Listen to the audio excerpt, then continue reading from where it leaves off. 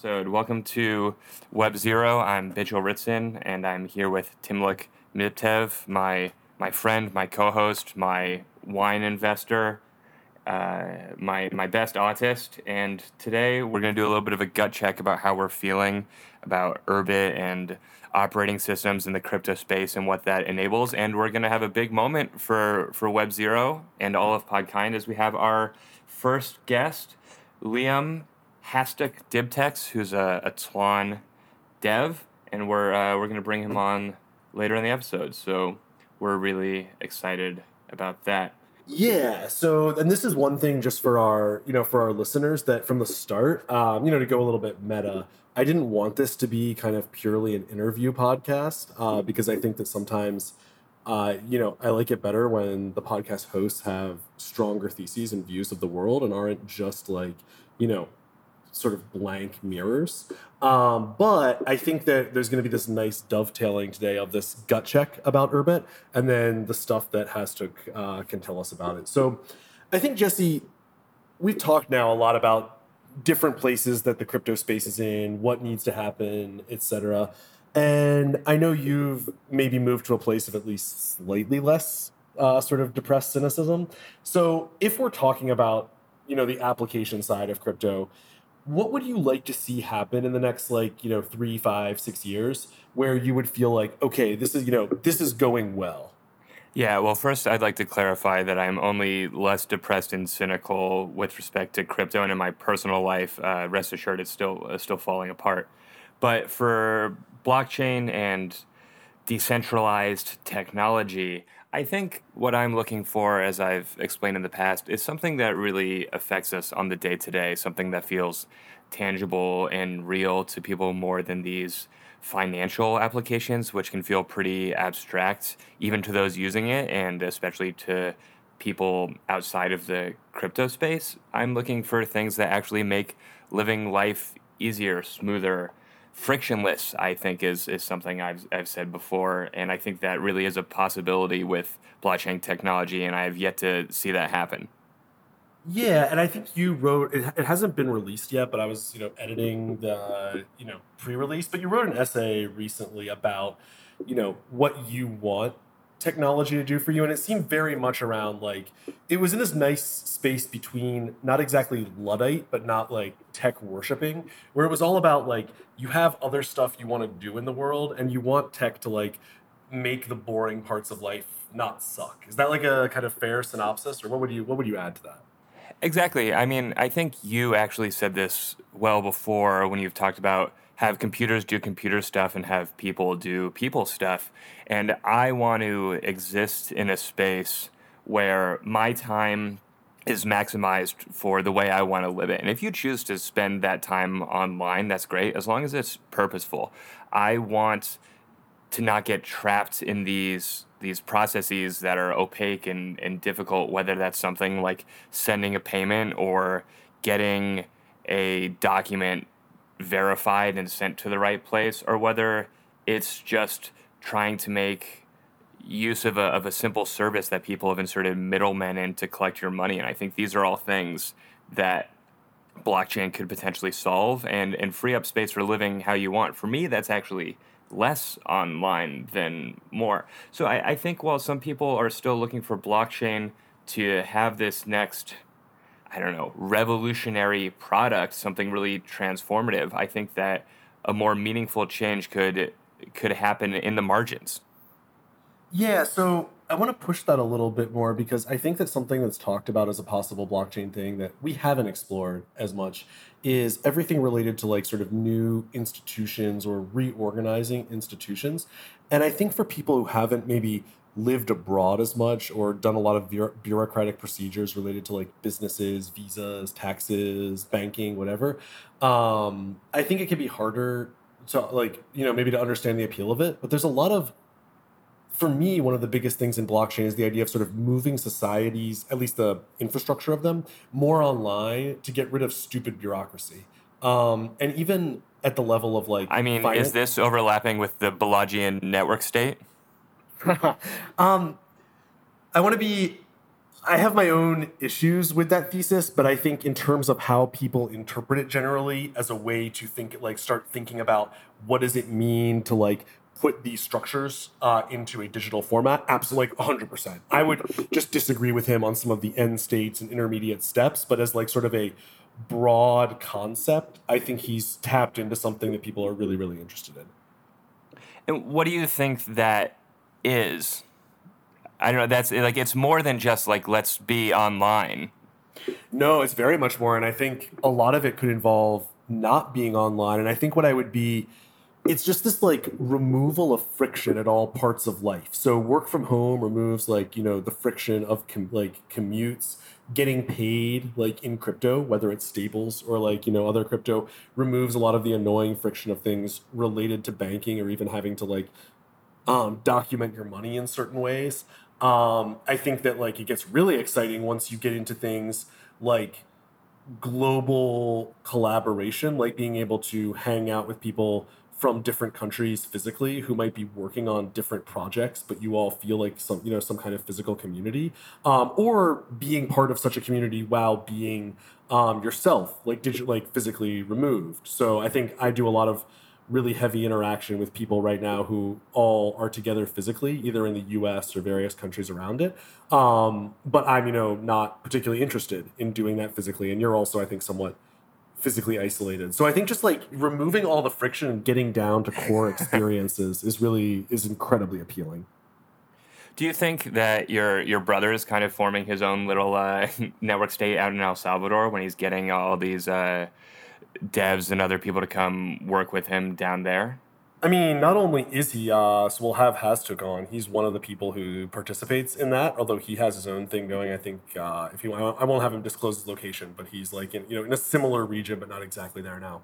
Um, I'm doxing so every one of our guests. it's hardcore. Like, and actually, you know what? I think the whole obsession with doxing or getting doxed or whatever is actually a product of this like late industrial stage. And if we can move to a more, let's call it network state thing, I think the like the consequences of that go down a lot in a way that's really productive. We can do a politics episode sometime later, but I'm increasingly interested in like making a lot of the late 20th, early 21st century questions less relevant by just drastically improving the infrastructure of society. I guess I didn't answer the question about my brother's thing. No. He's very much doing that. He has really strong theses on it. We'll probably have him on here at some point, and people will be surprised at how much he sounds like me. To the point that we'll have to do some kind of audio marker for when I'm talking and when he's not. But yeah, he's very much like putting that into practice. And what makes you confident that your thesis about how we start moving towards, I guess, not necessarily network states, but this more unified online system, online way of living is possible, even as we continue to encounter so many technological difficulties in the building of these systems? Yeah, let me do a thing that annoys people and answer your question with a story. So first of all, I have to name check Sarpan Laplux, Ziffiness with an X on Twitter, who, when I was telling my story the other day about having to flee Kyiv when the war started, was the person who woke me up at 5 a.m. saying to get out. And he was subsequently like trapped there for like a week in the metro because he did not make it out. But the reason I'm bringing that up is that at the time, right before the Battle of Kyiv finished, when it was surrounded by Russians and people were wondering what was going to happen, there was a military analyst. I think it was Michael Kaufman who started to say like, I do this input-output analysis where if I'm analyzing, that a certain input exists, I have to see that the output's there. So if I think that the Russian army's supply chain is like dwindling and they're having issues there, and that they're suffering severe attrition, I need to see something negative happen for them within the next 2 weeks. Otherwise, something's wrong with my inputs. And then soon after that, about a week later, famously, the Russian northern front completely collapsed, and they basically ran to the border in all directions. So when I'm asking like what makes me confident, I have this thing where I'm saying that the output that I expect to see, like, or the input is that operating systems matter. And that if you get it, the operating system level right, you start to produce interesting things for crypto. And so the output that I need to start seeing from those inputs are some things that actually I have started to see, which is I need to see, for one, that people in crypto start to feel the lack of OS as a pain point. And I'm seeing more and more people talking about a lack of tooling, needing middleware infrastructure. I guess like I would also say saying we don't have enough applications as like a really good indicator that a technical need is not being met. So that's from an Urbit perspective in my thesis, that's extremely positive. Other thing would be I would need to start to see apps spontaneously start to emerge. And we are starting to see that now on the Urbit side. I think Holium Group, everyone loves what they're doing in terms of operating system. But more and more, there's just random cool applications starting to emerge that I didn't even suspect existed. And I'll probably want to do a catalog or roundup at some point. And then the other thing is getting inbound dev interest. We're starting to see when people find it from the developer side, they get very interested in it, even if they're not, let's say, technically ideological. I think early in Urbit's life, you would have had a lot of technically ideological people. So you would tend to have people who are from very far extremes of maybe the political left and right, even because they're these people who are sort of extremely autistic and need computing to be a certain way, and that filters into the rest of their life. They're like very like literally, it was like neo-reactionaries and hardcore communists were the people who were like there. And I think now we're getting more people who are just like they want that operating system type of experience, and when they start to see that coming being there, it's very appealing. And so I've even just in the last day been having conversations with both people inbound to me and inbound to some of my mutuals on Urbit and Twitter, having this happen. So I'm just very confident because based on my inputs and my theories, I'm starting to see a lot of stuff happen that matches up with that in a way that leads me to hope for like a complete collapse of the or of the non-Urbit operating system Northern Front assault. Well, I think that's really interesting because sort of that really brings us back to some of the topics we were hitting earlier. Whether you are interested in crypto and decentralized technology because of these large revolutionary ideas like a network state or smaller day-to-day improvements that appeal to me for making life just better for the average person, these things are converging in a space like Urbit, which not only has exciting technological and perhaps even ideological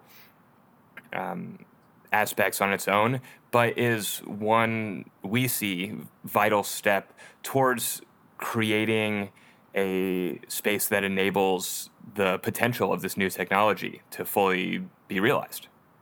Yeah, and so on that note, like if we're gonna bring Liam on now, and talk to him about this, as someone who's newer to sort of recent crypto and then also especially the Urbit space, what are you hoping to like get out of it? What are sort of some things that are maybe unknown to you that you want to try to uncover here?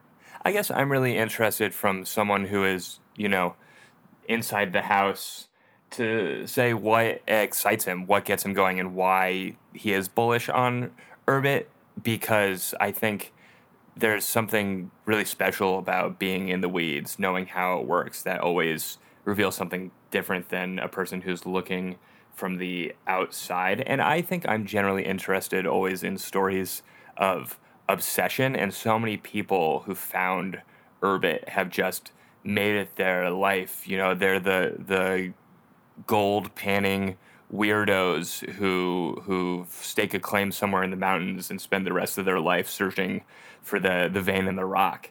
And I want to know what gets you there and what makes someone so confident and willing to spend their life devoted to something like that. Okay, that gives something pretty cool to go. And I guess, is this a good time for us to talk about like the mirror theory of your personality? Is that relevant here, or do you think that we should cut that? Sure, go ahead. This is from a mutual acquaintance of ours. The people want to know.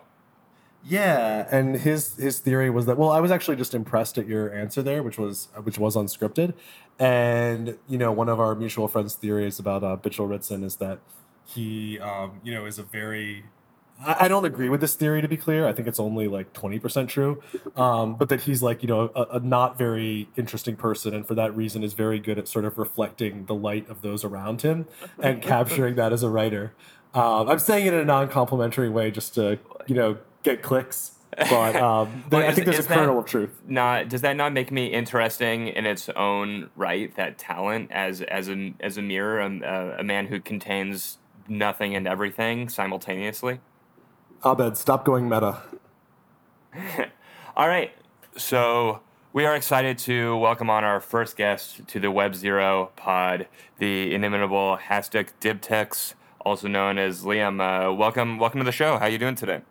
Yeah, not too bad. Not too bad. It's a nice sunny day here. We're not affected by the heat wave, so I'm sure it's good. Can you reveal your location? Yeah, I'm in Mexico City. How's your Spanish? Yeah, I want to say good, but it's dog shit. How do Mexicans react to an Australian accent in Spanish? I think they think I'm slightly retarded, to be quite honest. Yeah. I mean, when I'm quite drunk and my accent is really exaggerated, Americans have trouble fucking understanding me. So the Mexicans they're like, oh, he's special ed. I need to please be patient. I have autism hat. Just to get around a little bit easier in Mexico. They're very forgiving of this, I think. Well, I think that actually probably works to your advantage, right? They treat you a little bit nicer because they think you're retarded, and maybe that gives you as a Machiavellian puppeteer a chance to spin your web a little bit better. No, I mean, there's only so much you can do with thinking you're actually retarded. Lovable idiot is one thing, but actually retarded is it's a whole different kettle of fish. Yeah, that's true. That's true. Speaking of actually retarded, let me ask you, what is Urbit? Oh no, because I'm actually retarded. Urbit is just computers but new. It's Urbit is it's you have a computer, it's actually yours, and you can actually compute with other people with that computer, which is not something you can do with today's model of computing. Is my laptop not actually mine? I paid for it. Well, I mean, it is yours, but it's not a computer in any reasonable sense, because it's just a dumb client for other, you just connect to what other Web 2 servers. It's just a thin client for stupid browser interfaces that talk directly to a mainframe. We never left Terry Davis has a good point about this. We still have never left the 1970s mainframe era.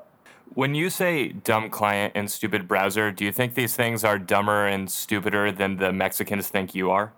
It's a tough angle of questioning.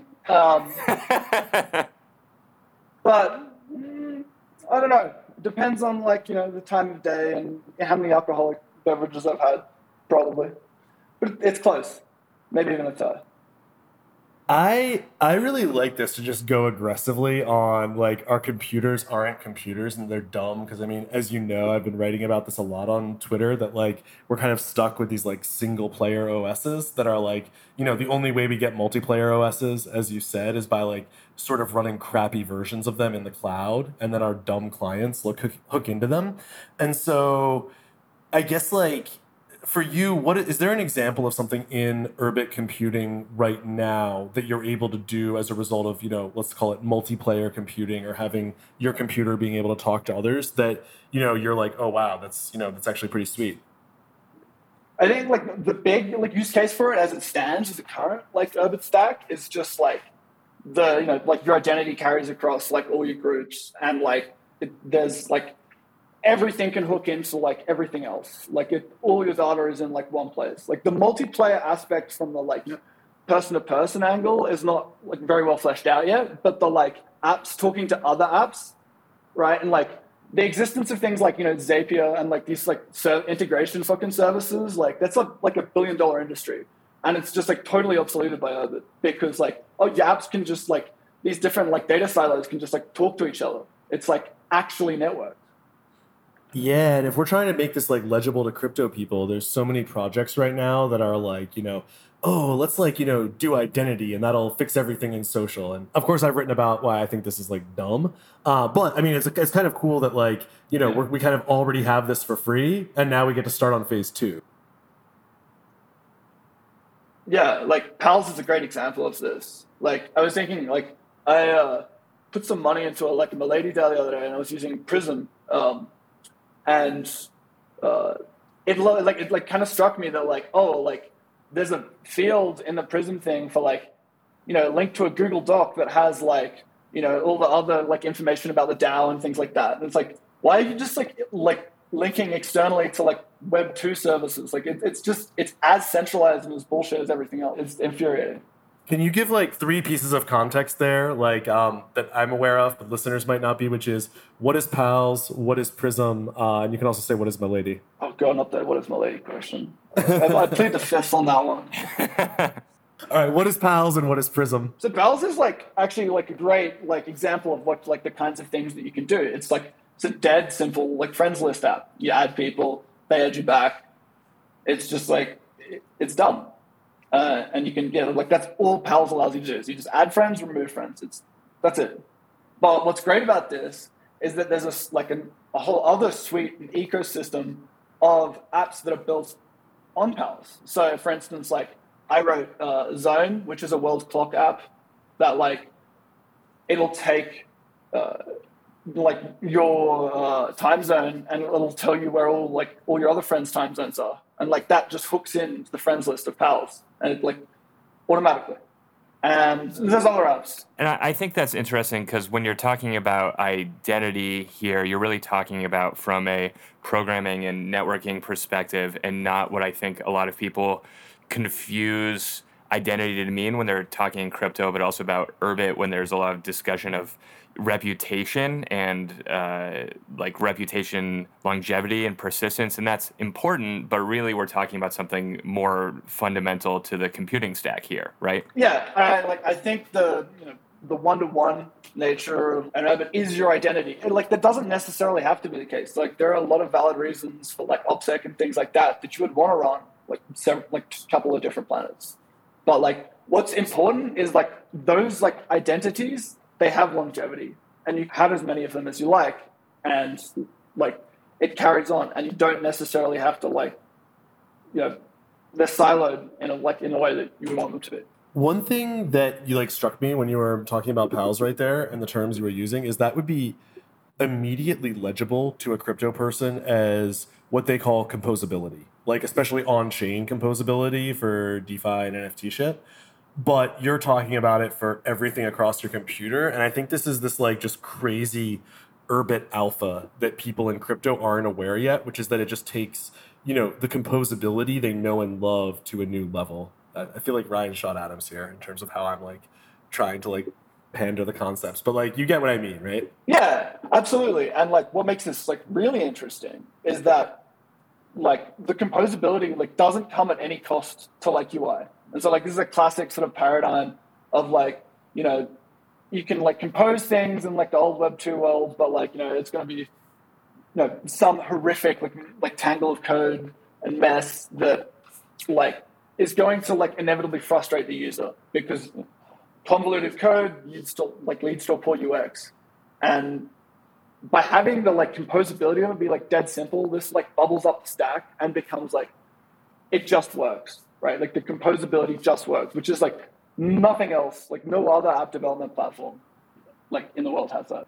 And is this, the simpleness of this dev experience or composability, is this the type of thing that first got you into Urbit? You started playing around with it and thought, oh, actually, I can build stuff the way I want? Or was there some other aspect that got you obsessed in the first place? I mean, like I've always liked sort of like P2P systems, and like it's been like an interest of mine for quite some time. And like I remember seeing Urbit, and I was like, oh, like they actually seem to be like doing this the right way, and like getting interested in it through that. But then like, I mean, like I tried Hoon and I fucking fell in love with it. Like it's unreasonably like there are obvious like there are shortcomings in the like current like programming model in user space, but like even with those like shortcomings, it's like far and away like the most fun I've had programming in like the like 8 years I've been programming. Like even when I was just like fucking around doing games as like a 14-year-old, like Hoon is more fun than that. How durable would you say like that fun has been? Like how long have you been programming in Hoon, and does it feel more, less, or the same amount of fun as when you were like a year into it? So I've been programming in Hoon for like about like 2 years now, and like it doesn't actually like fall off. It actually kind of intensified because like you just get better with it. You like kind of can feel it out more, and like it's just so like once you like have acquired proficiency, it's just like it's so easy to lay down code that like the thought of doing something in like fucking Rails and having to mangle an ORM just like makes me want to fucking shoot myself. Like this is the way it should be. It's like, oh, I just have variables, they're in the state, like it just works. And it, like you can just like lay it out and it just like flows sort of like directly from the brain and like in a way that's nothing else really does. So do you think that developing on Urbit is already like a best in class experience, or do you think that, which you've said before, or is that a bit hyperbolic, and what is still limited about it right now? So I will say like this much: the enjoyment angle of like, and the minimization of like bullshit frustration, like having to set up environments and all this like other like gay shit. That is like terrific, right? That's like best in class, for like speed in terms of like I wrote Zone, the world clock app, in like 4 hours, and I had it from the time like it's 4 hours from the time I started it to the time I had other people installing it. Like you can't do that anywhere else in computing. But like from the dev experience in terms of like, especially for UIs, there's a lot of like bullshit code you need to write. And like, I mean, I personally would take the like, I would rather take the like Hoon trade-off than like, any other sort of, but like there are a lot of places that could be improved. I don't think it's hyperbolic to say it's like best in class DevX, and other people might disagree. Yeah, I think one thing we might get into a little bit later is just what you expect to improve might be the way to like talk about that. But I think one thing we wanted to just kind of backtrack and get from you first was like, what are you actually working on right now? And there's a bit of a follow-up to that. Yeah. So I'm currently working on a renovation of groups, which is the Discord, Slack, knockoff that and love if you've used it for any length of time. And yeah, I've been like really hammering it down. I'm like excited about the like new architecture and like the amount of like features and things like that we'll be able to like ship at like a relatively fast pace. I'm very excited to demo it. It's going to be great. And in terms of the project as a whole, like if we killed you live on air, just like, took you out, like how load bearing are you? How much would that set the project back? How much do you matter? Don't make me get all existential. I mean, realistically, like probably not that much. Good. We wanted to be able to take you out without worrying about it. Yeah, I know. I can see the cartel people outside at the front of my door. So like, I've accepted my fate. Like, it's been fun, but like once that's it for me. Like once I'm done this podcast. The Mexican consulate actually contacted us and asked us to do them a favor and distract you as they sent their people in. Oh, God. Every time. Every goddamn time. Jesse, before I let you, give the next question you had here, but one thing I wanted to note as I was doing that I hadn't realized before is I think that like, Australian people get just a complete free pass on, especially on words like fuck. It seems like they just like you just don't notice it. It just sort of flows in. Whereas if I'm saying it, it's more of like a jarring moment, and I'm being even 2022 mildly transgressive. But it just feels like it just goes into speech. Do you have the same perception, Jesse, or does it you feel it differently? Definitely. I actually, I was thinking that Liam's seems like an especially Australian name because one of the Australians I spent the most time with when I was in Chile was also a Liam, and he dropped little fucks and cunts left and right, and it was like he was breathing air, breathing the water as a little fish. Yeah, it's something that like tried and failed to tone down, and it just fucking happens. Like it flows sort of. I don't know. You're a vulgar people, don't resist Yes, your nature. I mean yes. It's like it's like you took Florida man and then you put it in an entire country. You It's have your relatively whole close to big what it's like. own island to Right. mess around in, to give as many fucks and cunts as you please, and there's no one there to stop you. Exactly, right? And it amazes me sometimes, like the Australian passport actually has a bunch of good visa exemptions and things like this. Because what I'm saying when I hand that passport to a customs official, I am descended from criminals. That is what that passport says, and yet accepted all over the world. What do you Well, know? you kind of have the same glasses as that kid who went viral years ago for not apologizing for the sick party he threw in his parents' house.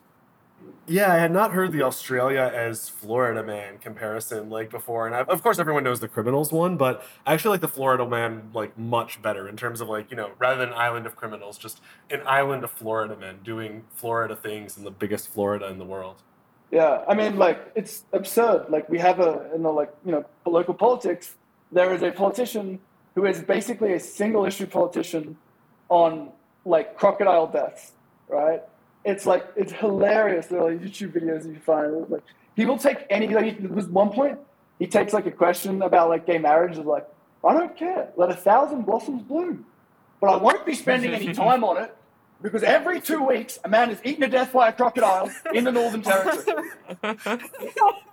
Well, I'm from Montana, so a lot of our politicians are concerned with grizzlies and moose and elk. So I understand that if you live in a place where the animals are coming to attack you, you got to fight back. Yeah, I mean, it seems like a very, it's an easy political move to make. It's like, oh, we are against the things that kill you.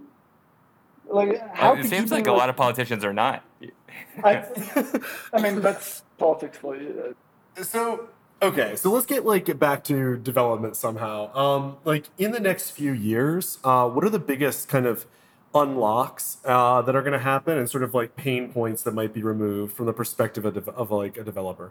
Okay, so, oh man, I got a laundry list of this shit. So, one of the big ones is going to be subscriptions and versioning across the network. So, there's a two-part. I'll address the subscription stuff first. So, right now, subscriptions are a huge, not a huge pain, but they're annoying and they're quite boilerplatey and they're not as ergonomic as they could be. Because basically a connection between two ships can be interrupted at any time.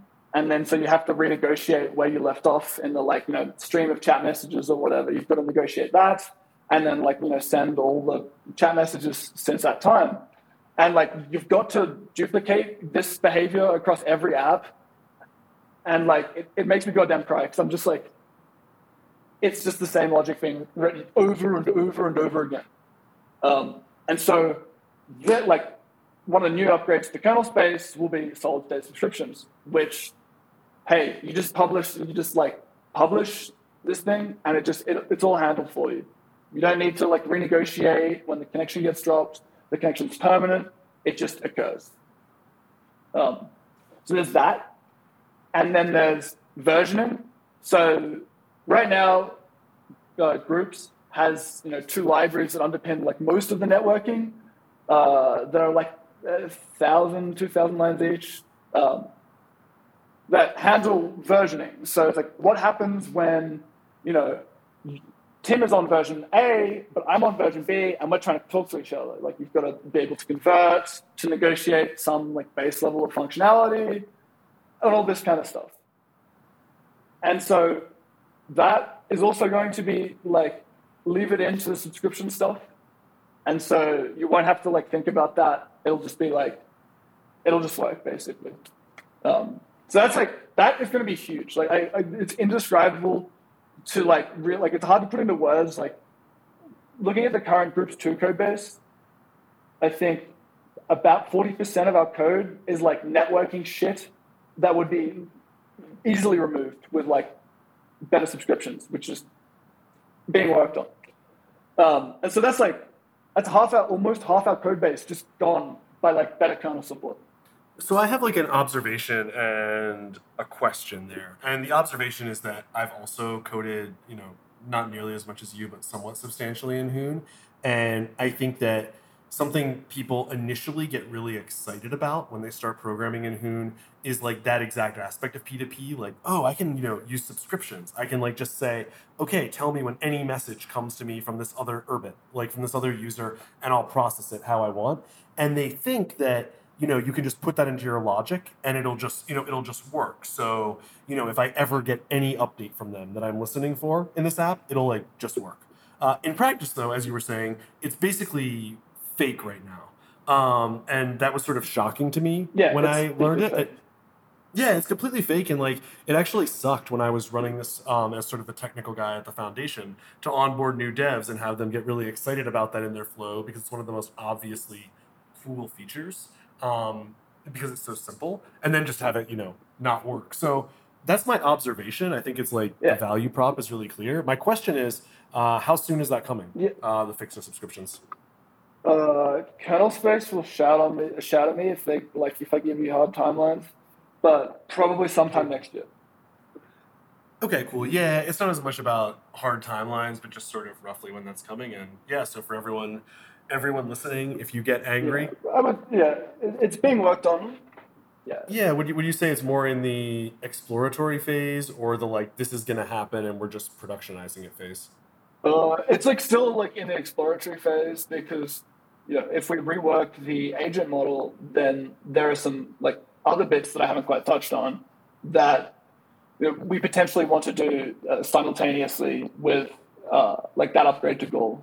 So this all sounds really exciting, but for someone who's non-technical like me, I'm, always curious about the end, what something built on a system like this looks like. So you're discussing all these changes, and I'm wondering, do you have any examples of the type of application or service that you believe can only be built on Urbit, or Urbit will really unlock a particular version of something that will be tangible from a user end? Yeah. I hate to use this example because we're supposed to be shilling Urbit here, but like a Lightning wallet I think is a really good example of something that like really the UX is only really solvable with Urbit. Like if you still want to keep the decentralized like trustless properties of Lightning, the only real UX friendly way to do this is to like run a Lightning node on your Urbit and to like do Lightning over Urbit. And like because it solves like all of the UX issues that you have with Lightning. I don't have to like open my phone every 24 hours so like so it can sync the blockchain state or whatever. Like that's a really interesting example, I think. I mean, with the new subscription stuff, the subscriptions are also more performant. It's worth noting. So like this opens the door to like more high volume kind of applications, like say Twitter, and sort of like higher volume, like removing the like scaling bottleneck. Mm-hmm. One thing I should note is that on here, even though we're both heavily involved in Uqbar, it's actually a more general, like sort of crypto and like rebuilding computing from the ground up podcast in a very serious way using primitives we've discovered. And so I actually don't take issue with the Lightning example at all. Like I was actually the person who researched and wrote the Lightning proposal for Urbit. And one of my biggest takes on Bitcoin in general is that I think they're a little bit NGMI in terms of development potential, but if they were to get religion on implementing their layer 2 constructions using Urbit. I think that's their only path to success. And actually, some of my frustration with them is that that community is just so like weirdly Luddite and not into what projects like us can do, that they're gonna keep like beating their heads against the UX of Lightning. But I think Urbit has. I think stuff related to arbitrary management of crypto assets is very quickly becoming realized as Urbit's killer app, and so I'm very happy to talk about that in UKBAR context or an ETH context or a Bitcoin context. Yeah. I mean, like it's really in any like context, right? Because like one of the things about like blockchains is that like they don't really do well with things like limit orders, right? And so like you can do this like really easily on your Urbit, just like set it to poll the blockchain, and then once it reaches a certain price, like buy or sell. That's really easy to do, and it's like it has keys. It's all automated. Like the UX of crypto like is only really possible to be unlocked with Urbit. Like it's non-negotiable. I have a question that's somewhat related. You're really bullish on Urbit about like the dev experience and eventually the user experience once there's been some upgrades. But what makes you bullish about Urbit being adopted? Because I think one does not simply equal the other, and right now Urbit has a reputation for difficult onboarding and for it being difficult for people who are not acquainted with the system to get on and start using it. So I think a lot of the onboarding issues right now at least would be solved and like will be solved by better hosting. Like we shouldn't be asking like the unwashed masses to like download this Electron thing and then like set up fucking Tailscale. Like no, they just like they want to be able to click a button and like like log on. That's how it should work for them. And so like improving hosting, I think, is like a big part of like reducing the barrier to entry for the normies. But like in terms of their interest in it, like I think if you're specific about like what the value prop of Urbit is, and you tailor it to the normie audience, like it's really not. You'd be surprised. It's not hard to like to pill them on this. Like a good friend of mine who's like a plumber owns like 2 stars that like I sold him because he like was like, dude, like I need some stars. Like this is fucking great. Like it's very easy to like talk to normies about this if you like you can phrase it correctly, and you're like your target audience. Well, how would you phrase it correctly then? I mean, it depends on the normies. There's like there's an entire taxonomy of normies. Not all normies are created the same. Exactly. I mean, like, for like a lot of Zoomers at least, I like usually working on like privacy angle, like that like really gets them because like the Zoomers in the general are paranoid fucking nutcases. So like they appreciate that like the censorship resistance of like it's not as easy to like perform dragnet surveillance on Urbits and so on and so forth.